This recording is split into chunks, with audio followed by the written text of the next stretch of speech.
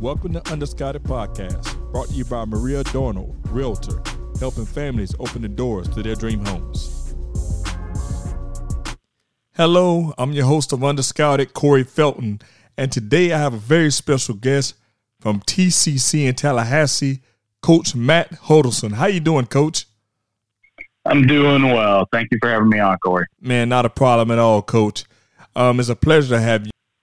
No, it's been, Florida brings me closer to family from some of the other positions I've had. I'm really excited about the role here and being in Florida.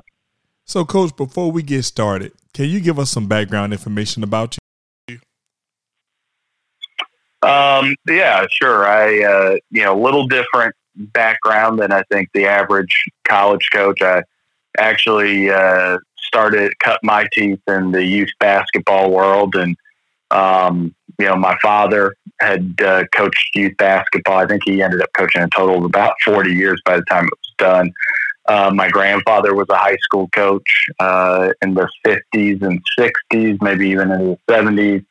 My grandmother was actually an early coach in girls basketball in Tennessee. Didn't do it as long, but I ended up in the corporate world, and it was not my life's. It was not on my chart of things that I thought would happen in my life, and just went in every day working with youth basketball and working a regular job. And my goal was to help young people from the community I was from, that my sister was from, to achieve a free or reduced education in terms of expenses, and maybe open doors for them to get out and see the world. And, back then, that was the big thing. Not as many players left, say, the region of the country that they lived in, unless athletics was a part of it. And many students didn't have the opportunity, many young women in particular didn't have the opportunities they do today. Flash forward, and corporate world went through a lot of different iterations. And I ended up in a situation where, I had a choice, maybe make a change in career path. And I thought, well, I'll go into high school coaching. I'm passionate about it. I've invested a lot of my life in it. And I went back and got an education degree, and that was the path I was taking. I helped a friend out for a year after finalizing that degree with a high school program. I was still doing, AAU basketball, and I started getting phone calls. People that I knew in the industry had built relationships with over the years were interested in my change in career path, and I definitely appreciated it, and was put in a position to have an opportunity to enter into college coaching. And that's where I stepped in at Winthrop University back in 2012. Much later in life than most people enter into this profession. I was in my mid-30s. And from there, I took a couple of different roles trying to figure out exactly what was right with me, including going back into high school coaching for a little bit, and then ended up at St. Francis University in Loretto, Pennsylvania, and coaching with a good friend, Joe Haig. And then this opportunity presented itself. So a little different background, but it does mean that I've sat on many sides of this industry as somebody is trying to help my own sister achieve her goals and play in college, and then helping other young women achieve those goals, helping their parents make college decisions, then actually being on the college side and recruiting, being in the high school side. And honestly, a conversation going on today, I think nationally, is the role of high school coaches, the impact of maybe parents, and both the positive and sometimes negative impact of parents, and now being a head coach in junior college, it seems to kind of bring it all together, where I'm both recruiting high school athletes as well as helping athletes find their 4-year home. So it is a little different background, but I think it's been helpful. Coach, that is a journey that is well worth it though. The back and forth between corporate and going through sports, it gives you that ideal of, hey man, I really have a passion for what I do, and I really have a drive for what I do, which is helping young athletes find success through education in sports. So, Coach, I commend you on that journey that you took, and also for you finally landing in the position that you are in as a head coach and able to help athletes at that level.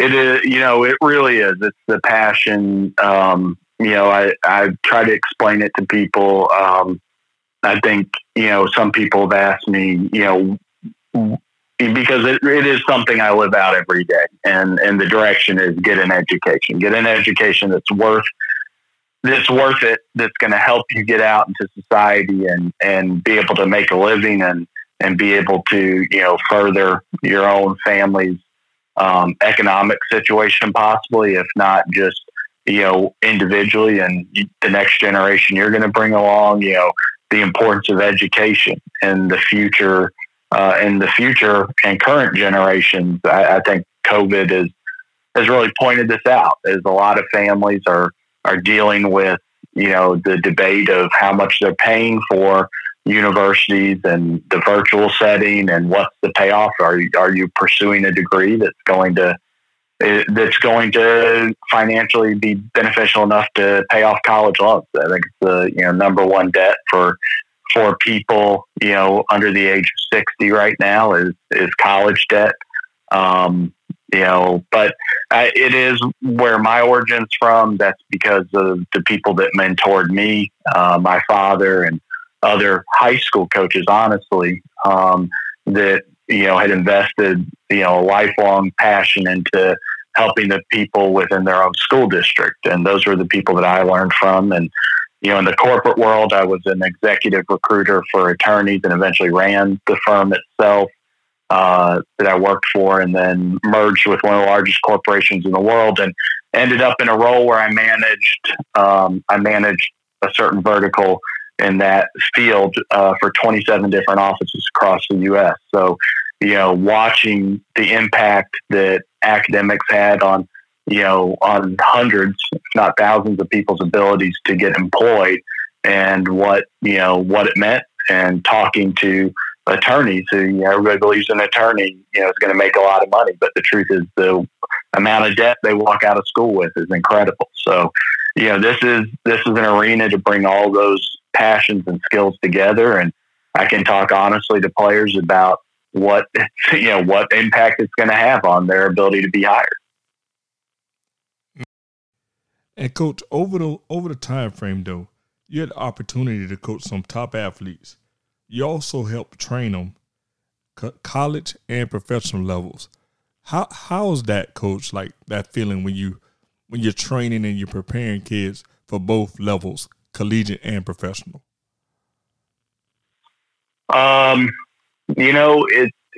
It's an interesting thing. I think it is a little bit of a joke I tell, but it is somewhat true. Very lucky throughout my basketball coaching career that I had families and players that chose me to play a role in their lives, that they trusted me. And, I think trust is a big factor. A lot of people can walk into a gym and teach the same skill. A player, their parents, those who are invested in their basketball career have to believe in what you're teaching them and the path you're taking with it. And you have to be comfortable, as if you're somebody that's going to be, especially skill training or individual training, you have to be comfortable with the fact you don't necessarily, bring everything to the table. They often, when you're dealing with professional athletes in particular, you're dealing with athletes who walk in the door really having a clear picture of what they need to, get more repetitions on, or what they need to maybe clean up, or they teach you as much as you teach them. And so again, it's a bond of trust. It's understanding that I, in some situations, I need to understand that they are telling me what they need to do, and I have to be comfortable with that. I also have to be comfortable with that there's certain elements that maybe I'm very good at connecting with them with, and maybe there's another trainer that connects with them on something else. I think at the professional level, many athletes will have multiple trainers, even at the same time, seeking out different skill sets or different interpretations. And, so that is something I'm very proud of, that I've had athletes that have trusted me in that role. And you don't, I never wanted to make a profession of that. Really, for me, if I'm going to work one-on-one with an athlete, I've always been the type that I really would prefer to work with an athlete that really wants me there. So I never really tried to make it into something that was like a side business or anything like that. When it came to training high school athletes and then as a college coach, college athletes, there's a little bit more of the teaching element, and it's teaching basketball. One of the things in more recent years has been we have lost a little bit an understanding of spacing and timing.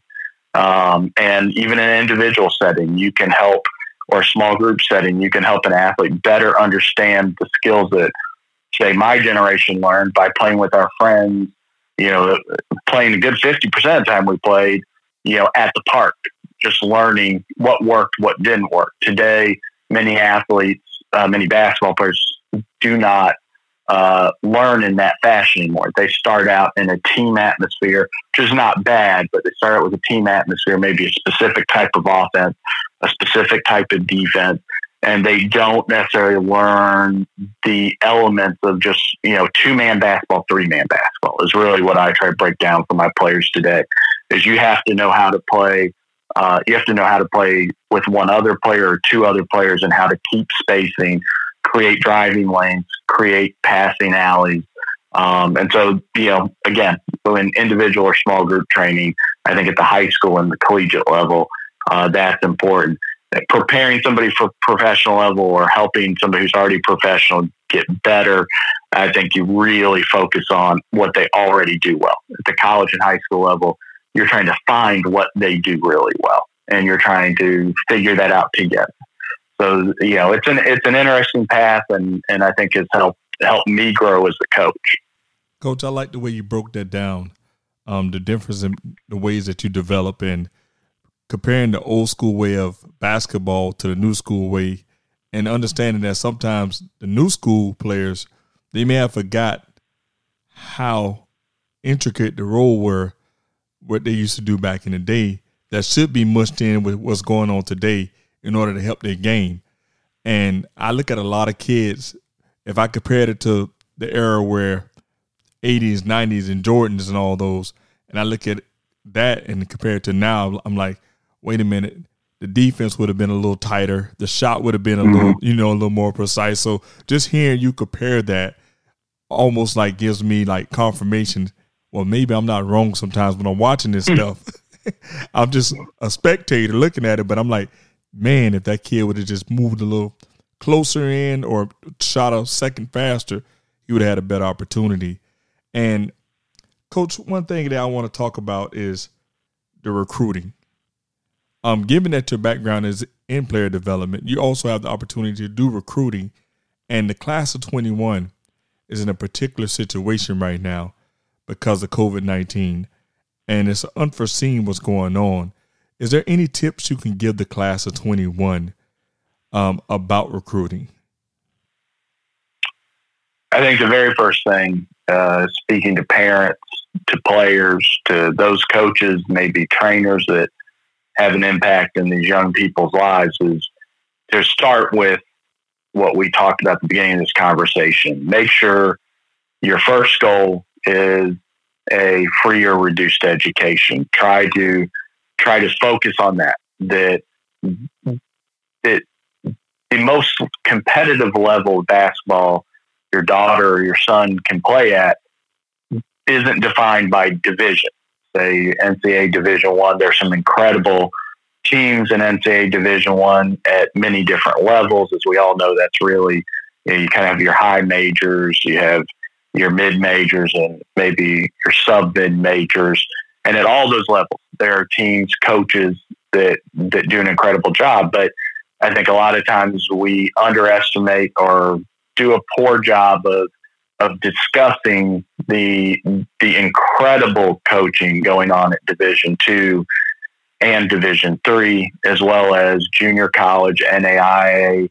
I believe that if you start out with your goals about creating a path to have a young person graduate without debt, and you start there and you look at what degree you may be pursuing, if it's a young person that has a passion about something, maybe they don't.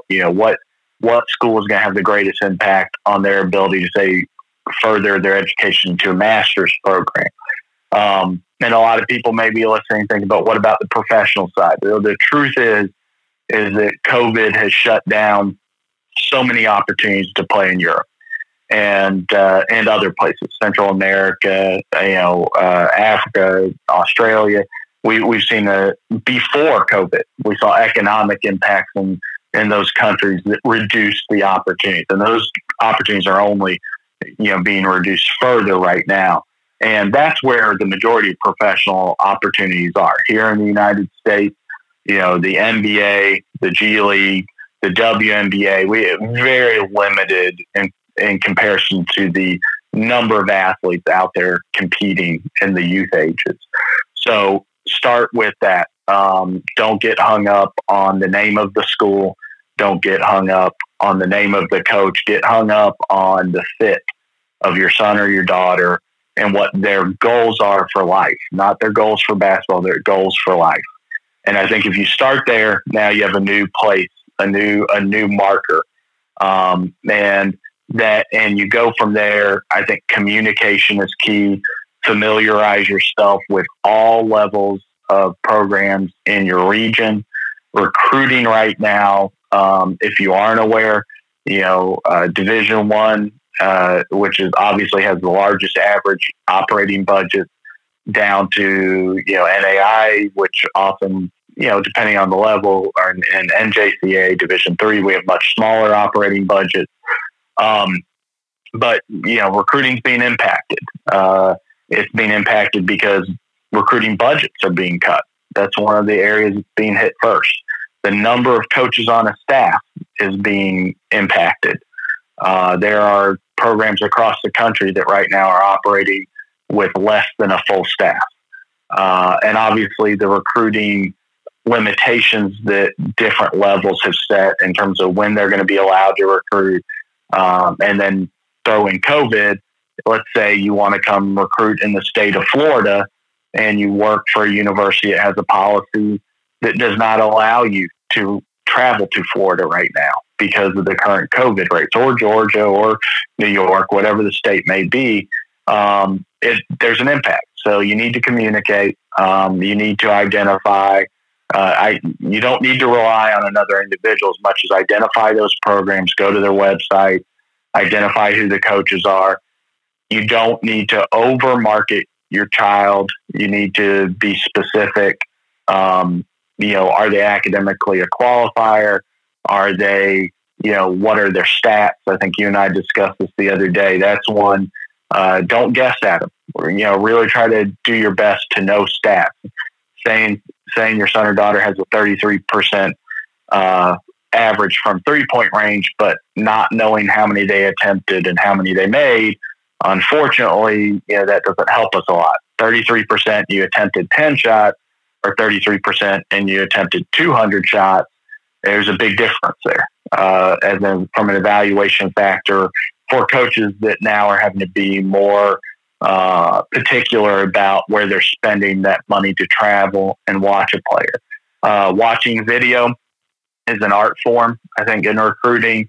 And right now, making sure that the player in your family or in your team has highlight videos, great, for Instagram, Twitter, those things. But really, honestly, having full game footage, as tough as it may be to take, sometimes I think parents, players, coaches want to provide you with the film where somebody scored, 25 points, 30 points against a team we're college coaches. We can tell the team you're playing, that you're playing against in that film maybe was not the best team or really was not at a level that helped us evaluate you. It would be better to provide, you can still provide that film, but also provide some film against a program that maybe you're aware they already have some commit to whatever divisions you're approaching. And that helps us evaluate. We may know who those players are. We may know who those programs are, and we can do a better job, or we can take greater confidence in our evaluation. Again, full game footage. I would advise parents YouTube. I've seen some parents do, and in particular, parents do a great job. Players, in some cases, start a YouTube channel. They're free. Upload game footage. Send an email out. Maybe introducing their child, specifically identifying the program they're contacting. Not an email that went out to 300 college coaches, but one that says, Coach Huddleson, very interested in your program. You should probably watch or read something off of our website, have a general idea of our style of play, maybe mention that in the email, and then includes a recent game, include some stats, and then send another email in a couple of weeks when maybe there's a new game or a new highlight.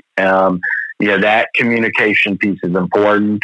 Understanding the recruiting rules, 2021s, they're in a good spot. They can communicate. There are not a lot of barriers to their communication. But if you are the parent of a 2023, 2024, you need to understand, especially at the Division I level, some of the limitations college coaches have for returning those phone calls, or emails. But I do believe communication is key. Tweets, I think, draw the attention of your friends, the players' friends, other coaches at that level. They don't always draw the attention of the college coach.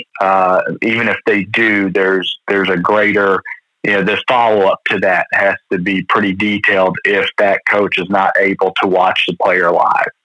So I think that's an area. I think that's another area. So start with fit of your child, not Division I. And I don't mean that as somebody who's coached Division I and coached at two great programs, had a lot of success when I was the coach in Division I. I'm not saying anything bad about Division I, but I am saying open your horizons. Understand that there are some junior college teams. There are some NAI teams, some Division II teams that could go and win some games against some Division I programs. And you need to if basketball is a component, understand there's some great coaches at every level. I'm in a conference with 5 other coaches, the Panhandle Conference, or 4 other head coaches in the Panhandle Conference. All 5 of us have Division I experience. So you have coaches that know what a Division I practice looks like. We know what the intensity is. It is why our conference is so highly regarded by Division I, Division II coaches as a recruiting pool. But you also need to understand, that's true at the Division II level. That's true at the Division III level. That's true at the NAI level. So, open your horizons, educate yourself about all the programs in your area, and communicate. Don't harass, communicate. Coach, those are all nuggets and gems that I believe these kids need to hear. I go about a lot, and I hear a lot of parents say, well, he has to play D1 or she has to play D1. That's where everything is at. That's where the most television time, the best coaches, the best opportunities are going to come from D1. But you just hit some key factors on that. Not everyone is able to reach that D1 level, and not everyone is absolutely ready for that D1 level. And even if you are, sometimes you get looked over, and there's still great opportunities at all levels of college basketball. Given that you guys play in that conference in the Florida Panhandle, y'all release a number of athletes because you're a JUCO to D1 programs. Yes, I was given a stat recently by a group outside, a group that's not college coaches that has a vested interest though in the recruiting cycle, and they said off of their research that currently 75% of all junior college players that go Division I on the women's side come out of Region 8, which is Florida.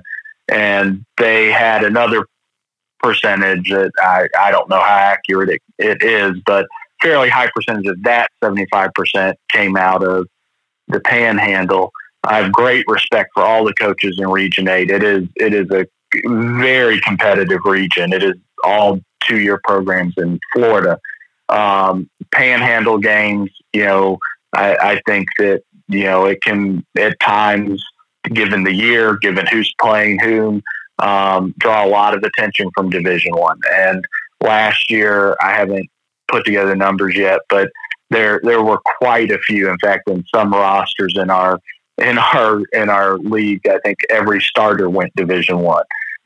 At the same time, there were a lot of quality players that went Division II or went NAI last year out of the Panhandle who are going to be impact players where they're going. We had one off of our roster that chose to go NAI in a role where she was going to get to pursue the academic path she wanted to pursue, as well as have a key role on the program. And again, free education. So, I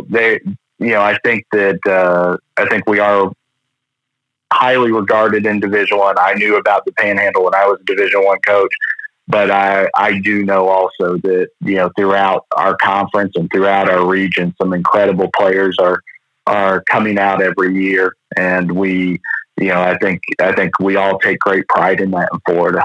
So, Coach, you keep hitting on the key points of a free education. I think a lot of athletes forget about that component when they are being athletes. Everyone's not going to go play professional ball, actually a small percentage, but everybody's going to have the opportunity to become professionals in whatever industry they choose by obtaining an education.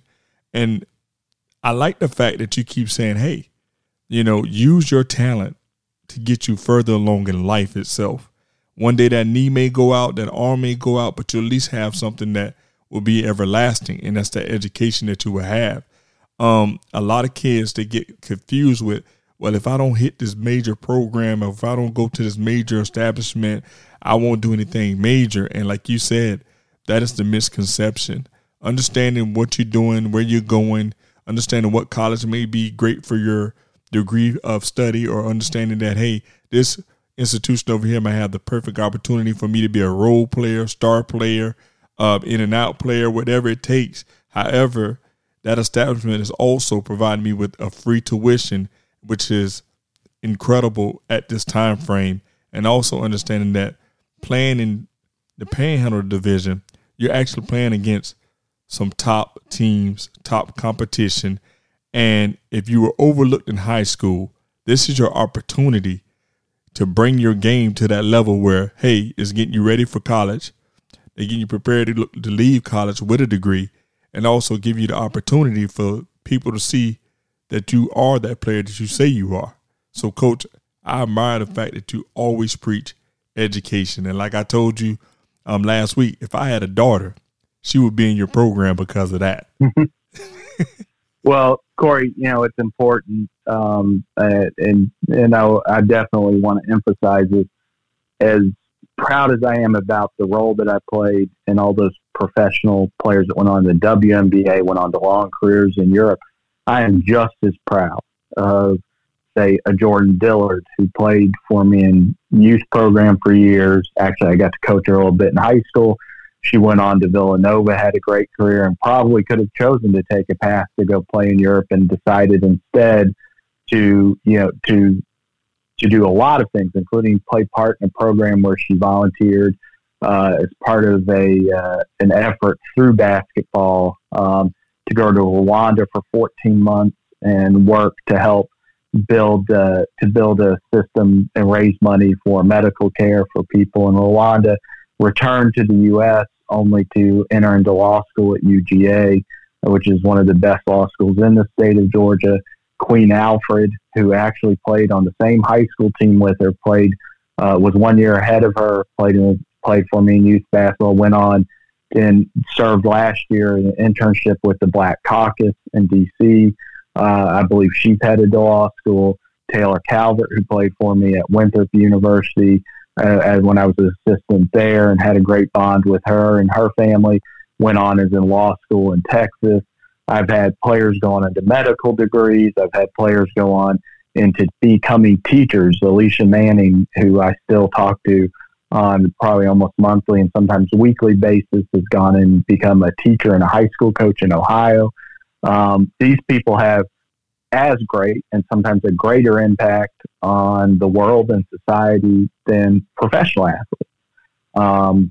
Not to say, I mean, Maya, who's had an incredible impact both socially and in other ways, as well as many other professional athletes I've worked with over the years. But I never want families to get so hung up on the professional piece and only think that's basketball. When you said that, like, I mean, I can sit here for the next 30 minutes and keep listing off those former players of mine who I am just as proud of, who I am, and sometimes prouder of what they've done and the sacrifices they've made to enter into different professions. Kayla Lewis walked out of, she was Miss Georgia basketball, started playing for me. I think she was like, we joked about them, like 12 or 13, much like Alicia Gray did. Alicia Gray, would end up going into the WNBA. Kayla Lewis, a few years ahead of her, would make the choice not to enter the draft, instead follow her faith and her passion and move to Detroit. And, her and her husband ended up, start getting into ministry and trying to affect, trying to have an impact on some of the hardest hit areas of Detroit, have now moved back to Georgia, and her husband has taken over as minister of a church in Georgia, and she's playing a role in that same community. And those people, they were just as capable of being professional athletes. So sometimes it's that education piece that you realize there's an even greater fit. There's a reason why you play basketball, to become a better leader, to become more disciplined at what you do each day. And while basketball may always remain a passion of your life, that it is what feeds your ability to find and impact in another area of passion. And so I think that's just a really important thing to not lose sight of. And Coach, like I said, man, that education piece and you understanding the game and you understanding what role athletes can play just by being in your presence and being able to develop them and guide them, man, that just speaks presence on your potential and also on you as a coach. I appreciate it. One last thought, as we get to wrapping this up, and one simple way I think that I've tried to help parents and players, one thought to always keep in your head is the thing we all get worked about is who's starting a game, but at the end of that game, it never mattered who started the game. It mattered who finished the game. And that's life too. It's not always how you start it, it's how you finish it. And so while you're making these decisions, remember it's how it's going to finish. It's all about how your child's going to finish. It's not about how your child's going to start. And so when you're talking to these coaches and they're telling you the role they're going to play on the team and all these things, like your main concern should be, but does that coach have a vision for how my child's going to finish, how they're going to finish college, how they're going to move on in life, and how they're going to be successful in life? So, just really try to keep that in mind. Teach that to your child, even if they start every basketball game they ever play in. Always make it more important about whether or not they played a part in finishing that game, and whether or not they played a part in finishing the other things that they do in life, and you'll have a greater impact. Coach, on that note, man, I want to say thank you on behalf of Underscouted. We appreciate you in this interview today. Congratulations on being a coach in Tallahassee, going into your second season. And, man, we wish you much success. Thank you, Corey, and good luck with everything you're doing, and reach out to me if you ever need anything. Yes, sir. We would like to give a thank you to our sponsors, Magaya Watches, Keep It Time in Sports, and Maria Dorno, Realtor of La Rosa Realty, helping families open doors to their dream homes.